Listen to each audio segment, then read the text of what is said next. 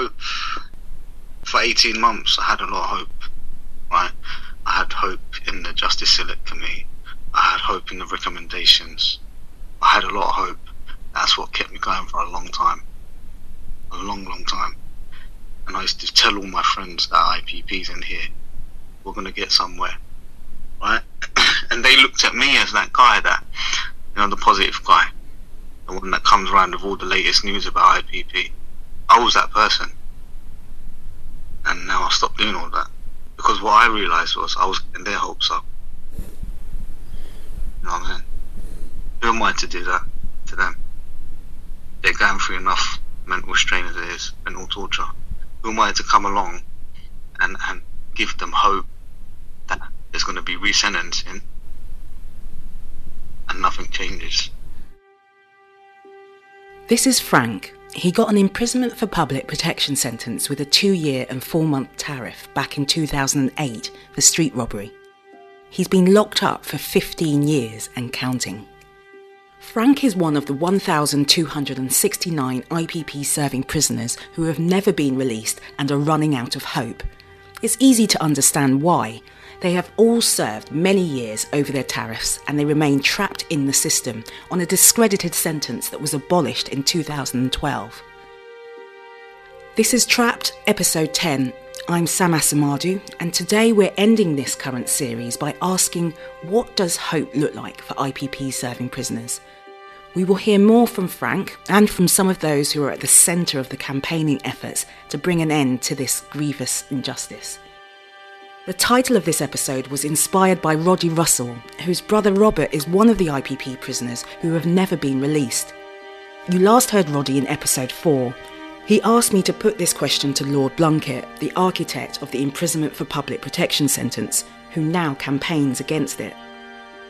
In Roddy's words, he says, what does hope look like for me and my brother and all the families affected by IPP? Here I am with Lord Blunkett back in March 2023. Where or who do we go to next? Hope looks like having this broadcast. Hope looks like constantly reiterating the injustice and the way forward and making that clear that the public can be won over to understanding what's happened and that they do not need to fear taking sensible, balanced steps to ensure that people can get into a situation where, including those on licence, have some hope that they're going to live a normal life. Because if we're passing amendments and they're not being implemented, that's going to reduce the hope and the expectation of change. So we've got to put in place sometimes minor steps that give those in prison, their families, those who have never been released on licence, the hope that there will be a change. Every day I receive letters from IPPs in prison. I mean, it's the one certainty of my week is that I receive letters from IPPs. The Howard League is one of the leading prison reform charities who put IPPs at the centre of their campaigning efforts. I first met their chief executive, Angie Okumba, in March 2023. I wanted to meet her again after nearly 9 months of campaigning to get her take on the current situation for IPP prisoners. And interestingly enough, I also receive letters from other people in prison complaining about IPPs. So I had a letter from a man recently who was 65 in prison for the first time for white collar and said, you know, you really need to do something about this IPP. It wasn't anything to do with him at all. But I think it's widely recognised in prisons by everybody, by people in the prison, by staff members, by prison governors, to be a disgrace. And oftentimes I'll get people writing to me who are not affected personally by the sentence at all, but have seen what it does to their fellow prisoners and don't think it's acceptable at all.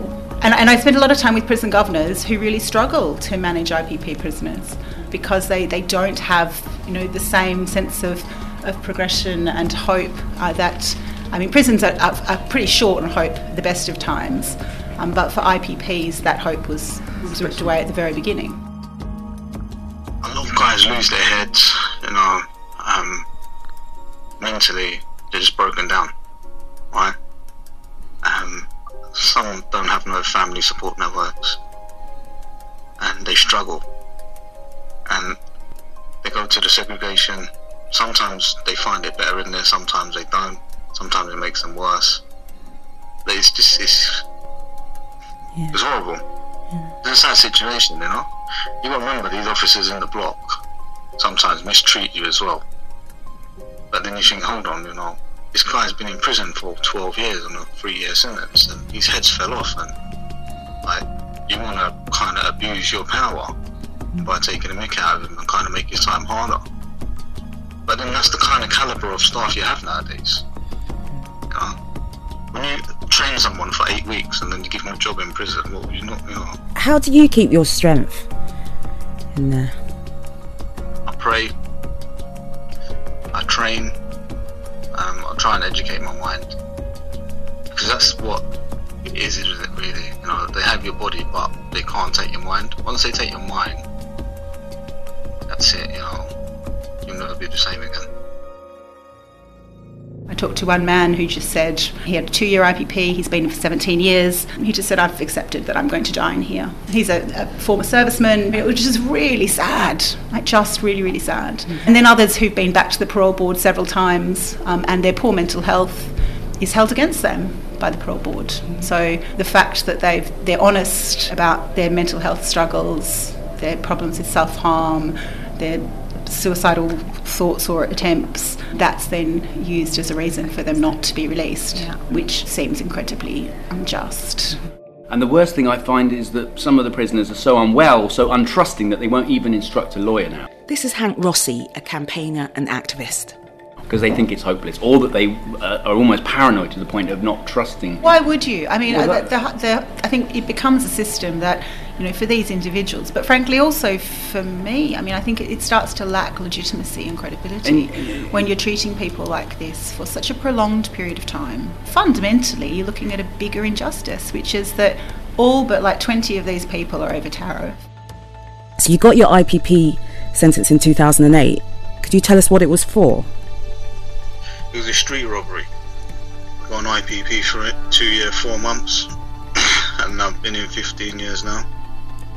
Yeah, I remember back in the day when they contacted the victim before I was having a parole, just to say, look, he's coming up for parole.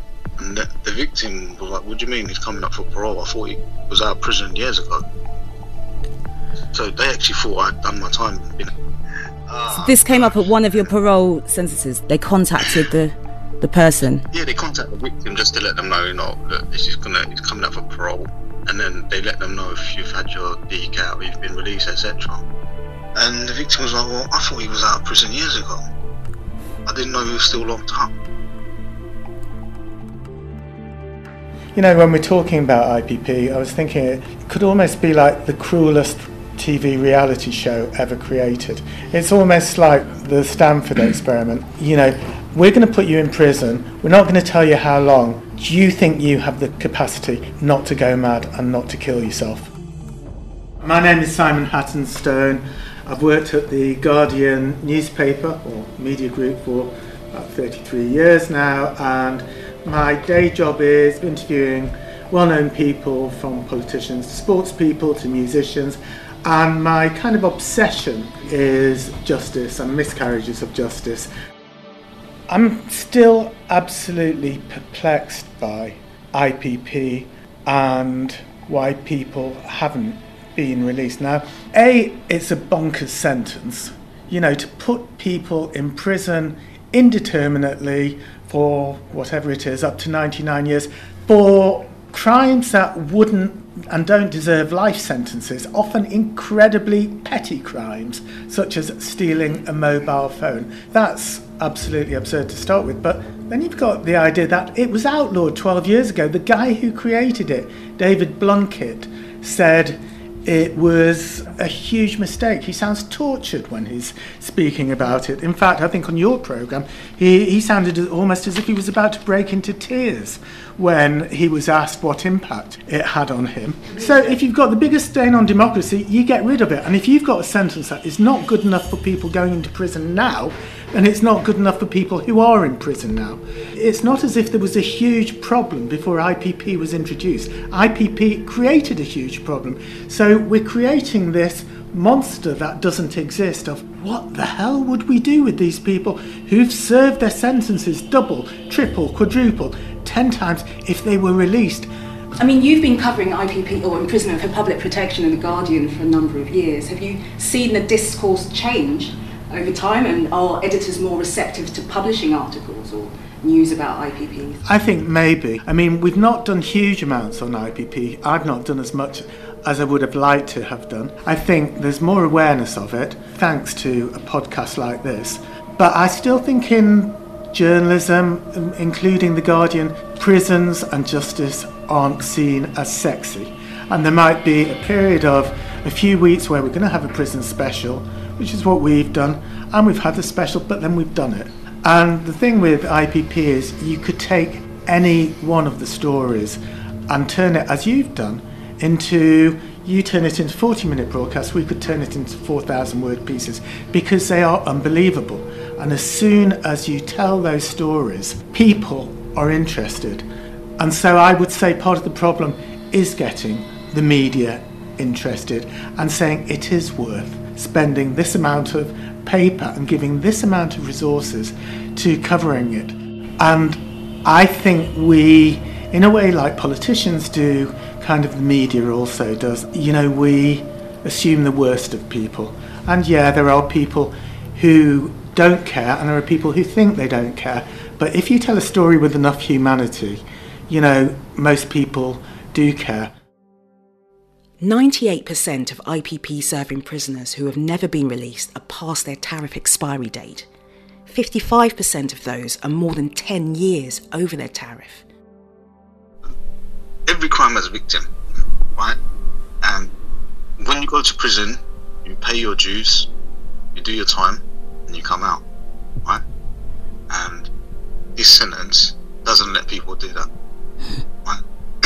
You come to prison, you do your time over and over and over again.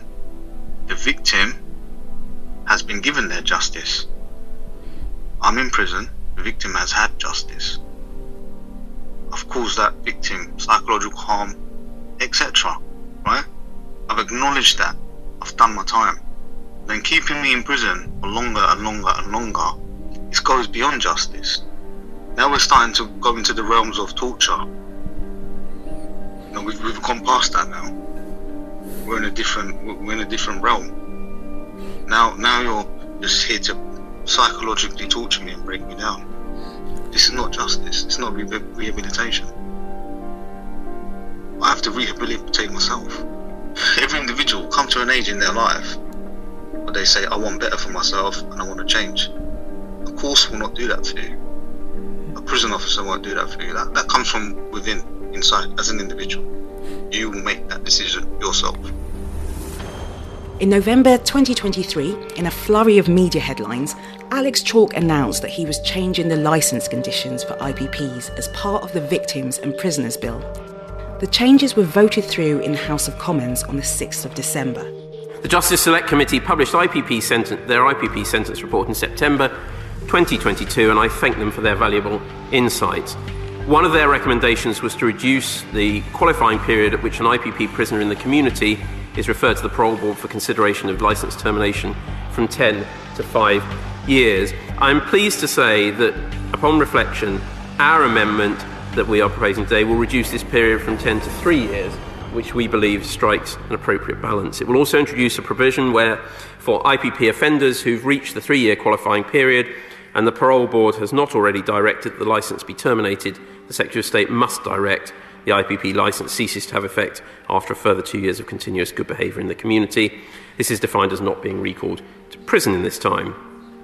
Second Amendment would remove clause 33(5) from the bill to decouple the test. The reduction of the licence from 10 years to a 3-year qualifying period is a welcome change, as there were 19 suicides of people serving IPP sentences in the community between 2020 and 2022. And once enacted, this will be the biggest reform to the IPP sentence in over a decade. However, all campaign groups have said that the proposed change does not go far enough. Crucially, it doesn't address the group of just under 1,500 IPP-serving prisoners like Frank who have never been released. It's kind of a vicious cycle, isn't it? The politicians still, even if the media is, or the mainstream media is, less powerful than it was 10, 20 years ago, they're still terrified of the Mail and the Sun. Politicians on the whole don't give a shit about liberal papers like the Guardian or the Indie. I mean, it's quite interesting now. Labour have basically stopped talking to the Guardian at the moment. All they're interested in is talking to the Telegraph and the Times and not offending them. So, I mean, IPP is a pawn in various bids to get elected. If we're moving into an election where Labour get in, I would very much hope that they would be prepared, like Lord Blunkett has recognised his role in the IPP sentence, that they'd be willing to reverse the injustice that they brought in. But that might not happen. And look, my hope has been that the current Secretary of State for Justice will decide it should be part of his legacy. And I think, getting rid of the licence, bringing down the licence rather, would be part of that, but not going far enough. So we really need to appeal to people's sense of justice. I suspect that kind of worry still, that there might be one IPP who goes on to commit a serious offence, will be enough to decide to lock the rest of them up. I mean, it's completely outrageous, but I think there's a real risk aversion. Where is the sort of institutional inertia coming from, or what is the barrier? I think it comes from a greater concern about being tough on crime, which is ridiculous because most of these people haven't committed a crime in a very long time. So I think it's part of that kind of being tough on the criminals dialogue. I think it comes from a concern about whether anybody would reoffend, even though we again know the evidence shows that they're really unlikely to reoffend. And then I think it comes from a lack of courage, fundamentally, because to be able to overcome those kind of public hurdles or political hurdles, you need to be courageous and to say this is the right thing to do. You can't lock 3,000 people up because one of them might commit some kind of offence. Everything is also completely overdetermined now by the glide path into the next general election. So in one sense, this is probably a really good time for a government and a Justice Secretary who, frankly, a year from now probably won't be Justice Secretary, to do something which might go down in the history books. But it's also a really bad time to try to get anything done which might appear to be potentially not Daily Mail friendly. So I'm Richard Garside, I'm the Director of the Centre for Crime and Justice Studies. I think one of the things sometimes we do in campaigning, and I'm sure I've been guilty of this at times, is you exaggerate the nature of the problem for effect, and to get the headlines. But with IPP you don't need to exaggerate. All you need to do is just say it as it is. And it's so outrageous that I think most people, when they hear about IPP, think, my goodness, that can't be true. I asked Richard Garside to elaborate on a quote he had made about the Justice Secretary, Alex Chalk, in relation to his approach on IPPs. I said that the Justice Secretary was almost in the role of organisational psychopath because he was acknowledging the harm and the problem, but was entirely emotionally disconnected from it, from actually the implications of what he was saying. So it's almost like he was dissociating from his own remarks. But it wasn't a personal failing. I mean, it may have been personal failing on his part, but that's not fundamentally what I'm interested in. What I'm interested in is why it is that someone who I'm sure is a perfectly decent person, perfectly capable of having the full range of emotions, but confront up an institution and a set of institutional processes which are profoundly harmful and damaging, whilst actually not really acknowledging that's kind of a problem that needs to be solved. It's just, yes, well, it's a terrible injustice. Nothing we can do about it. Well, I mean, he's a Justice Secretary, for goodness sake. Of course he can do something about it. Richard, what do you think historically are the barriers to change for IPPs? I think that the barriers to change at the moment are many, which doesn't mean that change isn't possible, and we've seen it. But certainly for sure, the inherent conservative nature of the civil service and the way that it operates is definitely part of the problem. The electoral algebra, as it were, and the fact that we have a government that, unless something very strange happens, is cruising for a significant electoral defeat. And so, and led by a Prime Minister who frankly, doesn't have very good political antenna in many ways. So I think there's probably a number of different things going on. But yeah, I mean, the Ministry of Justice is, if you're looking for kind of creative, imaginative, exciting thinking, the Ministry of Justice is not the place to look for it. A welcome intervention into the IPP's campaign in 2023 came from the Independent Monitoring Board, known as IMBs, who in May 2023 wrote a high-profile report that highlighted that there had been a record number of suicides by IPP prisoners in 2022 and 3 more in the 4 weeks following the government's rejection of the Justice Committee recommendations for resentencing. So my name's Elizabeth Davis. I'm National Chair of the Independent Monitoring Boards, which are often referred to as the IMBs. I met the National Chair of the IMBs to find out more.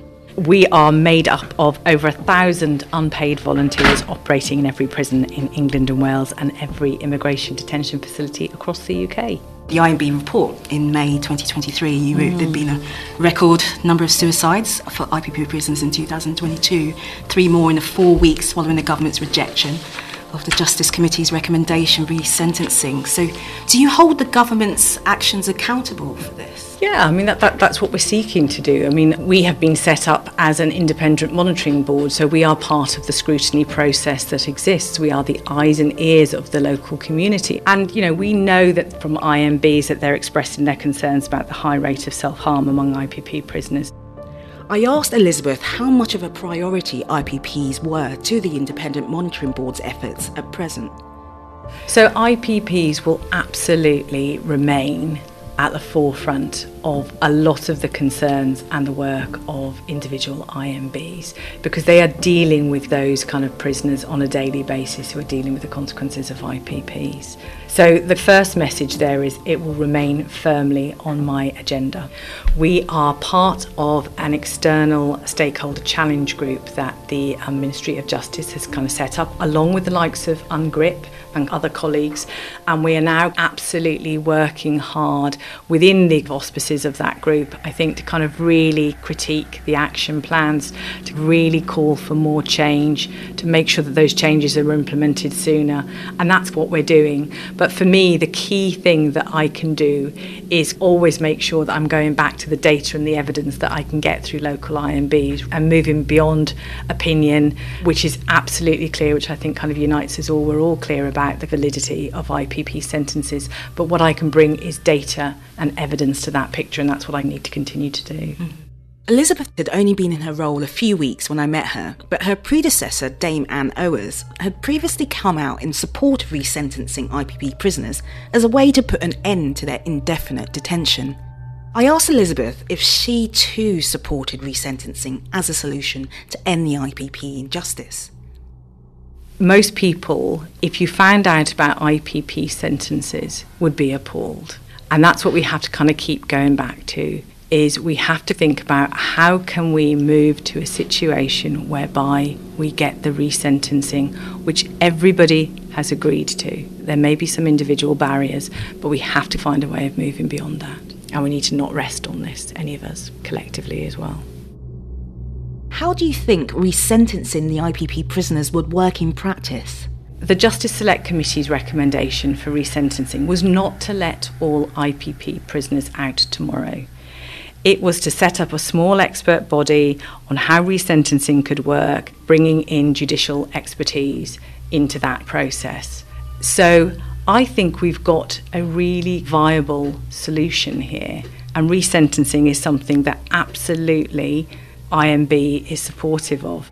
Nobody has ever said that resentencing will be easy. Prison Reform Trust, the Justice Select Committee, kind of others have all absolutely come out and said this is kind of a complex and nuanced process, and we all get that. But it has to happen. What would be the problem if they were all released immediately? Isn't it a matter of just having the resources there, the psychological support and accommodation to actually help them? Because I know with the legal appeal we mentioned earlier, he left that same day, and then he's got accommodation, he's got work and so on. And people have, for tens of years. This is about a real balance, isn't it? And there'll be people listening to your podcast who are dealing with the consequences of crime. And, this is a balance between justice, between public protection. So this isn't about simply releasing everybody. And I would not be in favour of that, and I don't think IMBs are in favour of that, and we're not saying that. But we're saying that there is resentencing that can be done.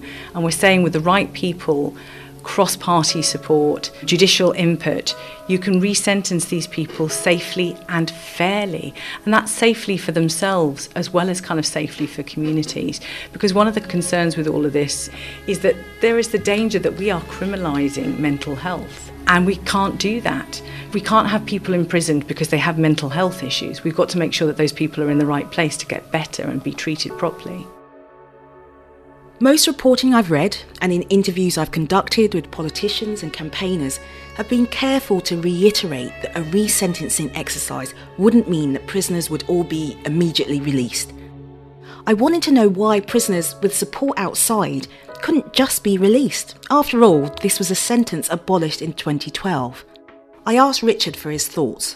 What does it mean to make a revolutionary demand in a time like this? Saying that, no child should go hungry, which, a generation ago would have been a kind of, of course, now is on the border of being a revolutionary demand. So the notion that people who are in prison beyond their tariff, particularly for something like IPP, should just be released, feels like a revolutionary demand. But it's really not. It's a pretty mundane and, frankly, rather modest demand, is it not? The push for resentencing IPP prisoners has been well underway since the Justice Select Committee issued its recommendations for IPPs back in September 2022. In March 2023, the chair of the committee, Sir Bob Neill, announced he was tabling an amendment to get the primary recommendation for resentencing IPP prisoners through Parliament. This is not about an immediate opening of the prison gates.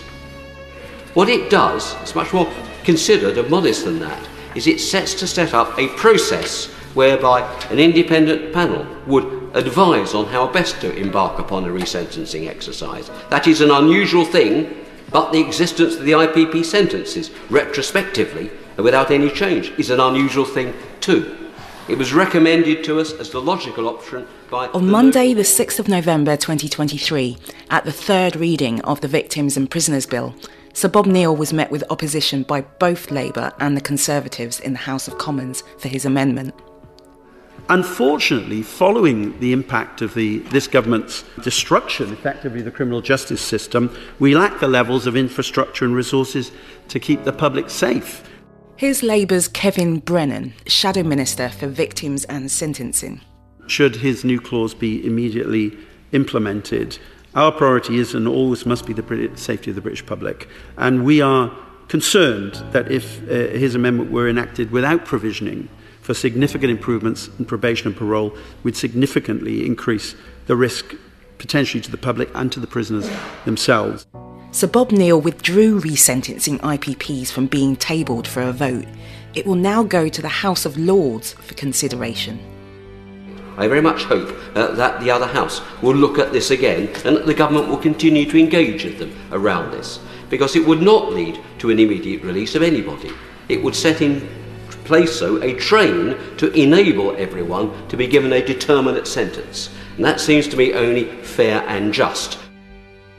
Whilst the Conservatives' hard line on resentencing isn't surprising, Labour coming out against it came as more of a surprise, given the support from high-profile Labour MPs like John McDonnell and Ellie Reeves.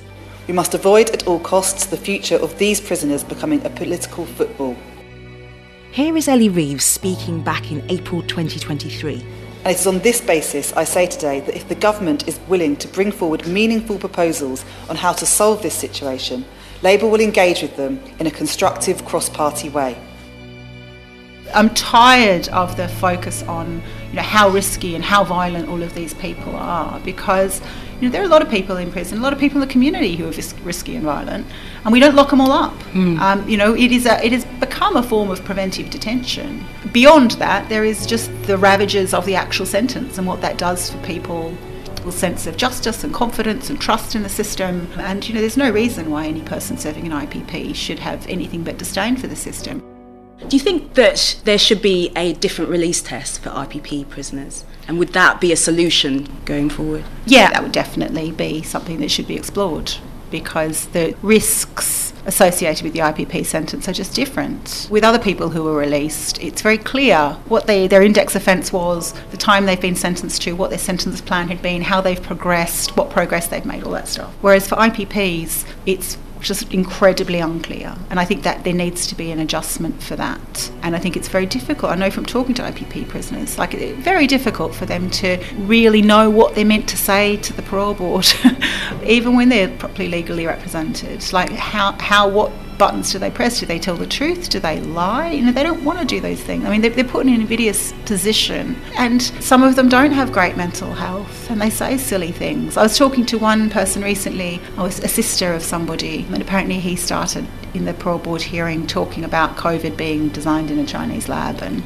you know, in the end solicitor sort of said, look, that he just shouldn't say crazy stuff like that. And, you know, that may well be thought in some people to be crazy, but there are plenty of people in the community who think that.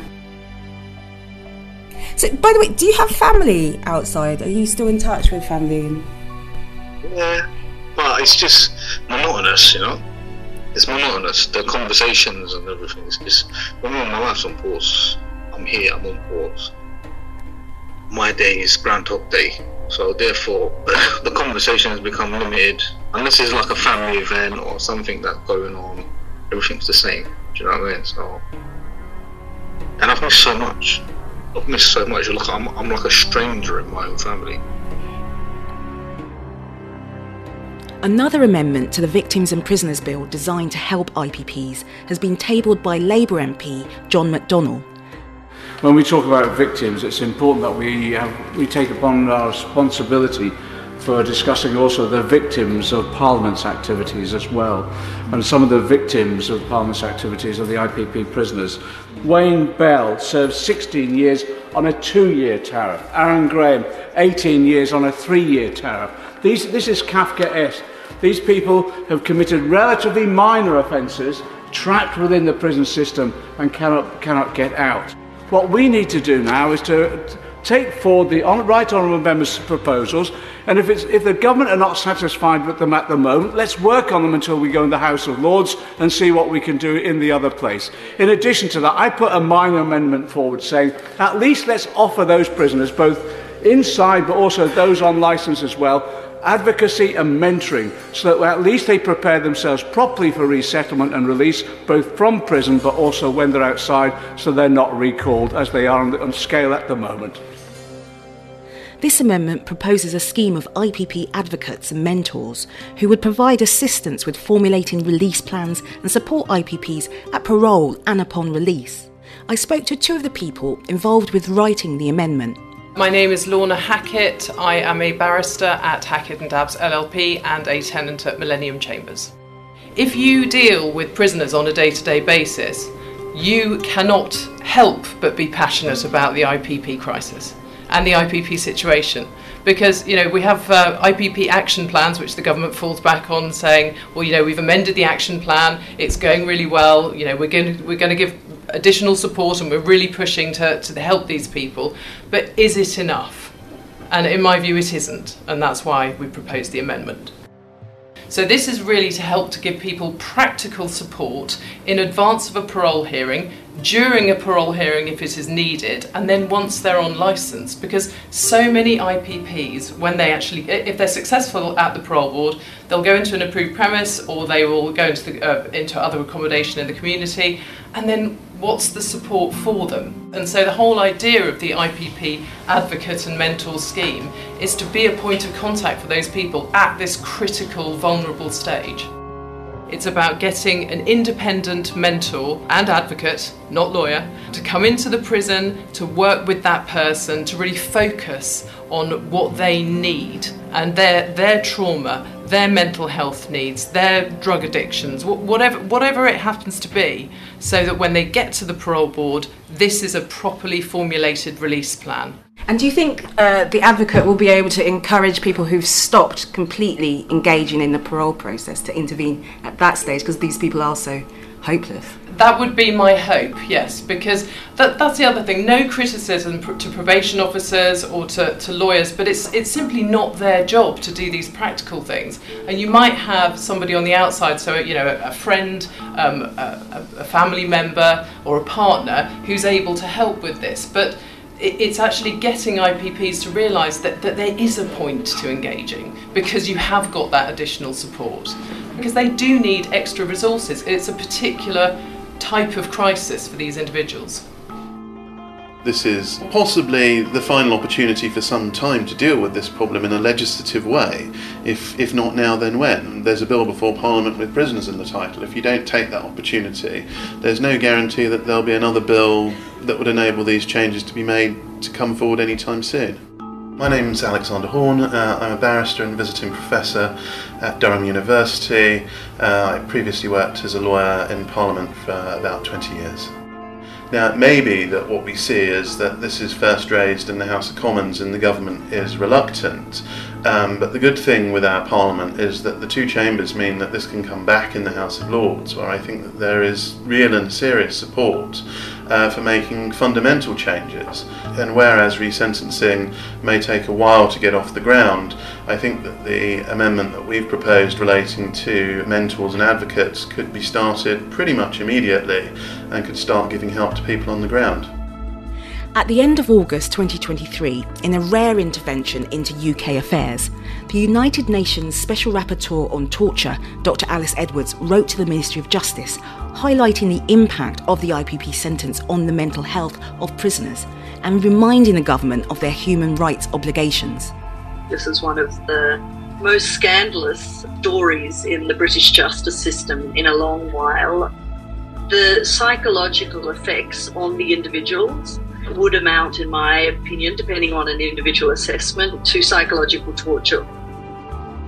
The most interesting and I would say sort of high profile intervention recently is the UN Special Rapporteur on Torture, who came in, and now we've got mainstream media reporting on torture sentences. But the rapporteur coming in and talking about torture and inhumane and degrading treatment and psychological torture really has put a spotlight on this really unbelievable injustice that people have been suffering for such a long time. It's not law, what the UN rapporteur has said, but we are currently where we are. That's why we put together this amendment to see where, I know I keep banging on about the amendment, but that's, this is, having looked at the whole range of what's available, this is the quickest and hopefully the most practical and compassionate way forwards for people. While the IPP Advocate Scheme has been suggested in good faith, it hasn't been met with universal support from campaigners, some of whom think it will just increase the levels of bureaucracy around IPPs and take the focus away from the key need, which is resentencing this cohort to give them an end to their torture. Do Alex and Lorna agree? I think that there will be a big push, particularly in the House of Lords, to get both of these amendments looked at and to bring this to an end. And without the resentencing, there's not going to be a clear endpoint, because even with our amendment, it's only really helping individual people to get out. There needs to be a definitive endpoint to this as well, which the resentencing would achieve. With the current lack of meaningful change for IPPs, many campaigners are calling for a public inquiry into this scandal to establish facts, to learn lessons so that mistakes aren't repeated, and to determine accountability. An inquiry could also examine the need for criminal or civil reparations. I asked Lorna what she thought about this idea. There should be an inquiry into IPP. A statutory government inquiry into how we got to this point, the basis on which, in the name of public protection, things were done at a very early stage which were not properly resourced, not properly researched, and not properly consulted upon. Let's make some noise. Let's actually try and get people inside to hear what we're saying. So if you can repeat after me. Brick by brick, wall by wall, IPP has got to fall. Brick by brick, wall by wall, IPP has got to fall. Whilst all this is being played out in Parliament's corridors of power, grassroots campaigners continue to push for change in their way. I recorded this footage of a protest outside Belmarsh Prison in September 2023. We're here today to call for the total abolition of IPP. It was supposedly abolished in 2012, but at least 3,000 prisoners remain imprisoned indefinitely under IPP. Even though IPP has been condemned by the Parliamentary Justice Committee and the United Nations on torture. 3,000 prisoners still remain in jail with no hope of release. Many of them committing suicide, many of them self-harming, because they've no hope of ever being released, particularly in the current political climate. So what does hope look like, Simon? Hope for me would be talking to people in, say, 10 years' time, saying we had this system that was called IPP. It meant you could go in prison for nicking a mobile phone, get 18 months, and you didn't know when you were released. And people went so mad with it that they ended up killing themselves. And the people would say, "You're bloody joking. They didn't used to have that, did they?" And you'd say, "Yeah, it's unbelievable, but they did have that 10 years ago." And like we don't believe it now sometimes, we wouldn't believe it then, but at least would be talking about a past horror. And this is what it has been and continues to be, a horror. The fact that 12 years after its abolition, we're still talking about it now, it's crazy. It doesn't make any sense on any level. Andrea, what does hope look like? I think hope looks like a path out of the wilderness. And at the moment, IPPs don't have that path. All they have is wilderness. And so I think it looks like a kind of cottage down a path with a roaring fire and some marshmallows, and a clear route to that path where people get released. That's fundamentally what needs to happen, and that they get supported on release, and that they can spend time with their families and loved ones and enjoy what the rest of their life can look like and start planning for the future.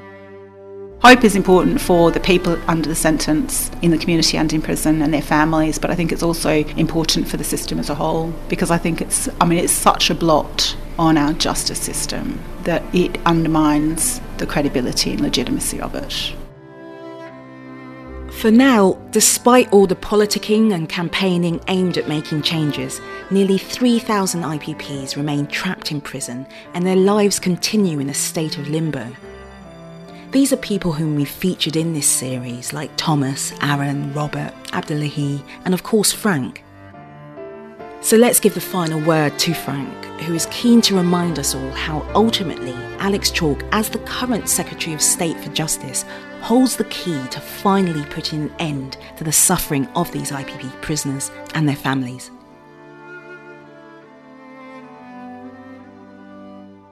Really and truly, you should just be like, okay, cool. You know what?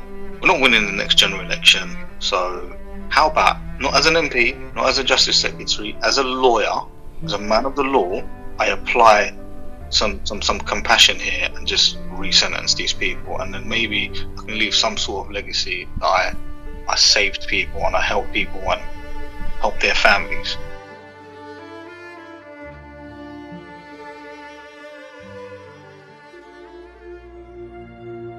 Thank you for listening to Trapped, the IPP prisoner scandal. This is the end of Series 1 of Trapped, but we'll be reporting on any important changes in the future. In the meantime, if you want to do something, you can write to your MPs about IPP injustice. You can also sign the petition supporting resentencing IPP prisoners that has been started by campaigners on the government's petition website. Search Resentencing for Everyone Serving an Indeterminate Prison Sentence for more info and a link. I'm Sama Samadu. This series' producer is Steve Langridge, the executive producer is Melissa Fitzgerald, and the series consultant is Hank Rossi. You can find us on X, Instagram, Facebook or TikTok at trapped_pod, and please follow us for any new updates in the future.